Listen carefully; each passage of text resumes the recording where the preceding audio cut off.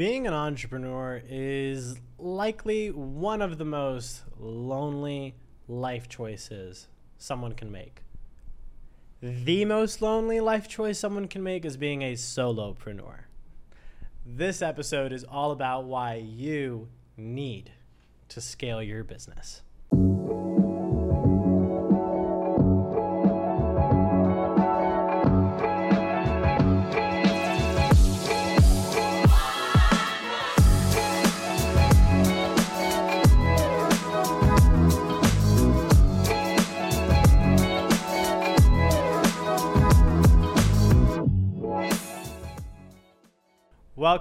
Welcome back to the Gen Ed Show. My name is Eduardo de las Cuevas, your host, and this is where we teach you how to trust yourself and succeed in the modern age. Myself, I'm a college dropout turned serial entrepreneur running multiple 6- and 7-figure businesses, and so I want to help you find all the things that you don't even know. Welcome to the new Gen Ed class. In this episode, we're going to be talking about why you absolutely need to scale your business, and especially why you need to have done it yesterday. So, like I had mentioned, if you're an entrepreneur, it can get really lonely. It doesn't have to be lonely. This is where communities come from. This is why friends are important, ideally making friends with other entrepreneurs, or especially having business partners. This is why it's very common. That's why, for sure, the most lonely thing is being a solopreneur, right? The person who has their own business, who's living their own life, but running their own business completely on their own. Or pretty much maybe with one, maybe two other people, but they're not really letting them do their jobs or be as involved in the business as they would like for them to be. And so, because they're just taking way too much of it for themselves. And here's why, though, you really need to scale your business, because if you're a solopreneur and you are still managing to stay in business for year after year after year, and you're just getting this headache, you probably have something that works. And if it works, we want to repeat it. The thing is that we don't want you to just be an operator, okay? And so this is going to be the first thing that we talk about today. The difference between being an operator in your business and being an owner of your business. So we're going to start there, and then from here we're going to go and move into the different types of work, understanding what is worth what type of work for how much money and why especially you need to scale your business. Number 2, how to onboard other high quality people for yourself in your team, and more specifically onboarding them to train them, right? Making sure that they are at least doing it 80% as good as you. And then we'll wrap up with why being self-made is bullshit. Okay, first thing, owner and operators. A solopreneur is a very easily defined synonymous to being an operator, okay? You don't actually own your business. You're working 40 hours, 50 hours, 60 hours, 70 hours just to keep your business afloat. You're the one running the marketing. You're the one running the sales. You're the one running the client fulfillment. You're the one doing the admin. How is that fun? How are you okay with that? Oh, but I'm making $150,000 a year doing this. I'm making $200,000. I'm making $500,000 a year as a solopreneur. Well, dude, congrats, but you're also stressed. You're bothered with how much you have to keep working. I mean, isn't that why you started a business? So that you didn't have to spend the rest of your life working, but now you're afraid to scale it. You're afraid to let people be empowered in your business and run different departments and make a paycheck. And what are you scared of? And if not that, what are you scared of? Frankly, if you're a solopreneur and if you've been like that and you have been profiting, where you can definitely afford another person for $1,000 or $2,000 or $3,000 a month, and you've been running your business for the past 2 years, 3 years, 4 years, 5, 6, 10 years, what are you waiting for? What are you so afraid of? Why would it not be worth your time to scale your business? And that's the thing. It would be completely worth your time, because that's what scaling does. It starts to give you back that time. Okay? Give it back to you.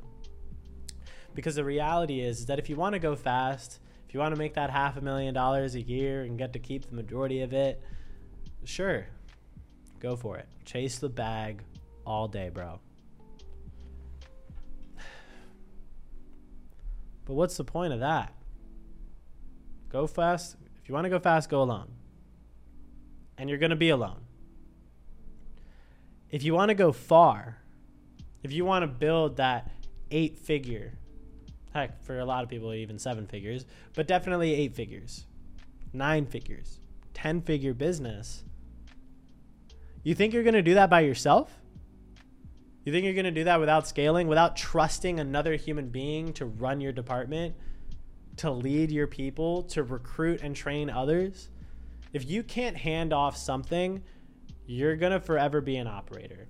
And that's the point of why we go into business, so that we can be an owner, so we can be able to enjoy the fruits of our labor for being the one to put up the money, the risk, to spend the time organizing and systemizing and setting up the payroll and legal and doing everything, building the brand, right? The one who is putting in the most amount of time, money, and energy for this business to build your own asset, because it's your own asset. It's supposed to allow you to eventually not have to work so much, right? Be the owner. But you will never be the owner if you don't allow yourself to be the owner. You will never be the owner if you don't allow someone else to drive the car, okay? Like, it's okay with sitting in the back seat. Just make sure whoever's driving the car has a license, knows how to drive. It's simple as that, okay? Train them, make sure. And then sit back a bit. Don't kill yourself. Work hard if you want to, but that's the idea. We want to. We want to put you into a place where you want to, not that you have to. And that's also probably why you're watching this. So with it, let's talk about different types of work, okay? You've got your minimum wage, entry-level job type of work. You've then got other types like administration. Maybe that might be a little bit more, right? Then from there, you'll start to get into, and that'll be like your $10 an hour, $20 an hour.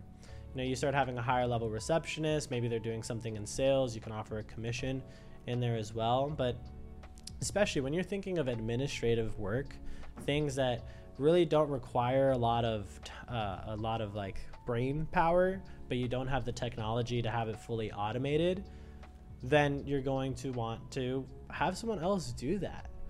I remember when I was running a sales office out in Clearwater, Florida, one of the most frustrating things was that I had, over the course of 8 months, I had about 224 sales reps.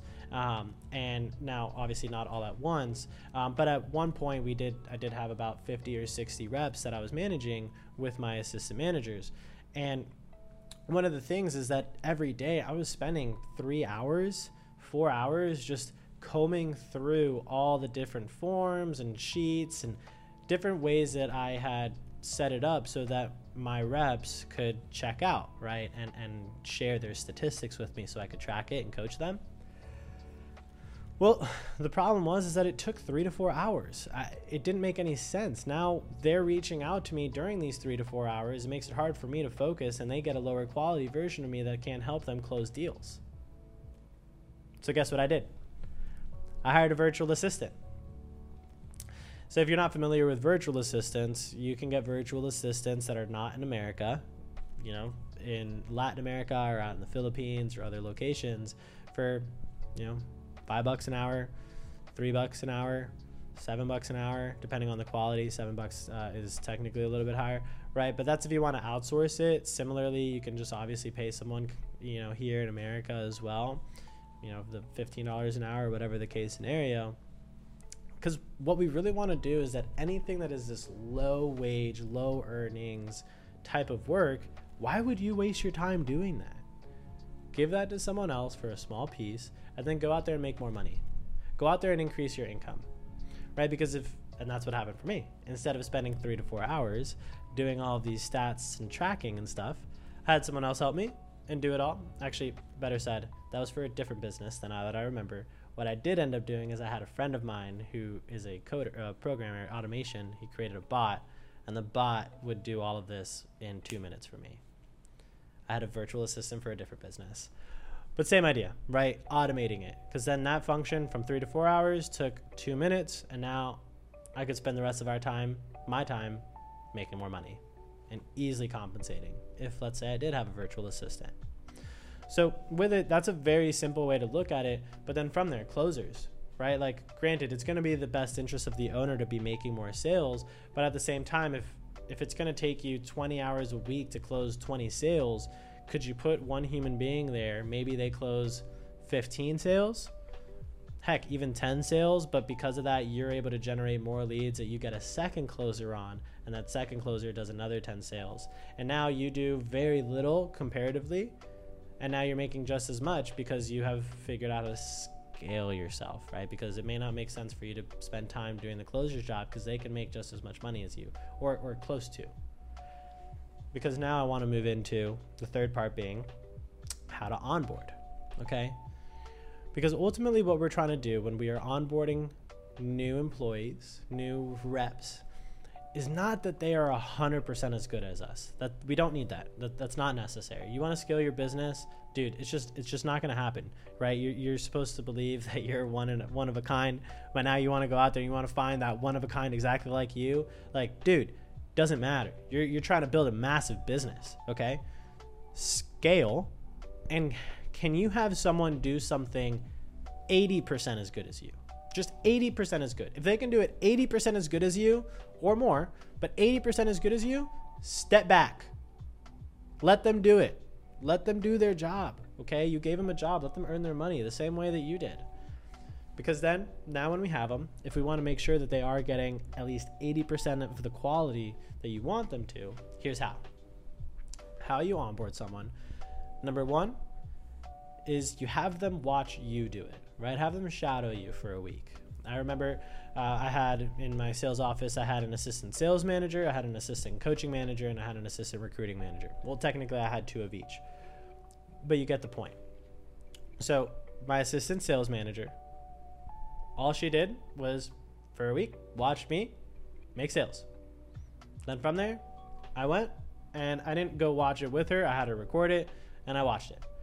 And then from there, I had her do it herself. And then I did it one more time so she could see, and she was great. Same idea.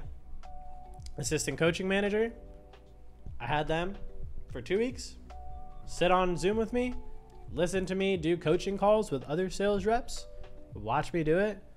Then the next time I watched them do it and see how they were performing, critique everywhere that I could, debrief. All right, now do it yourself. Right? I'm not going to watch you. I'm not going to be over your shoulder. I'm not going to look at the stats. I literally don't care. Do it. Just do it yourself. Let them, do that for like a week and then come back and do it for them one more time. Okay? Watch me and then critique, give them those pointers. They'll start to notice anything because what we're doing is we're working through the learning curve. We're trying to shorten their learning curve as fast as possible. So again, if you want to onboard someone to do at least 80% as good as you, number one is you have to have them watch you. Number two, you watch them. Number three, let them do it. Step away. Don't worry about the stats. And then number four, come right back and have them watch you do it so that they are definitely mimicking you to the best that they can. Okay? Because then from there, this is going to be how you onboard. It's really not that tough of a process, but you're probably too scared to put the ads out there or to ask the people, hey, can someone come help me? Don't lowball people, pay people well. You want them to stay, and make sure that you spend time developing them, okay? Pour into your people, because people don't quit jobs. People don't quit jobs, they quit managers, okay? If they don't like you, that's why they're gonna quit. A lot of people will stay even though it's a shitty job, because of how much they like somebody. It's really, really incredible. People don't quit jobs. They quit managers. They quit owners, right? So with it, I want to leave you all with this. When we're talking about why you need to scale your business, number one, you're probably acting like an operator and you need to be an owner of your business. We've talked about this. Because number two, we have to recognize the different types of work. Okay, there's going to be your low-level administrative type of work. You've got your slightly higher level, maybe like a sales rep that they're going to earn more, maybe like 50K, 100K, 200K, 500K, whatever the sales job is. And then there's going to be that like $100,000 a year, $1 million a year, $5 million a year, $100 million a year type of work that requires the CEO, the owner, right? The big thinker, the one that's going to strategize it, the high quality work that other people can't replicate. Or at least if they did, they're not going to do it for you. So to leave this, the last point in this episode is going to be why self-made is bullshit. Okay? Being self-made, I don't know where this narrative came from. And you may be sitting there and you're like, hey, it's all good, Eddie. I don't believe in being self-made. All good.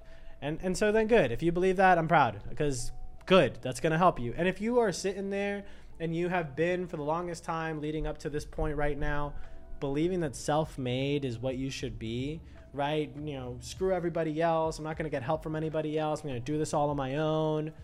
Dude, like, you're dumb. You're absolutely dumb, because self-made is bullshit. You're dumb because you're gullible.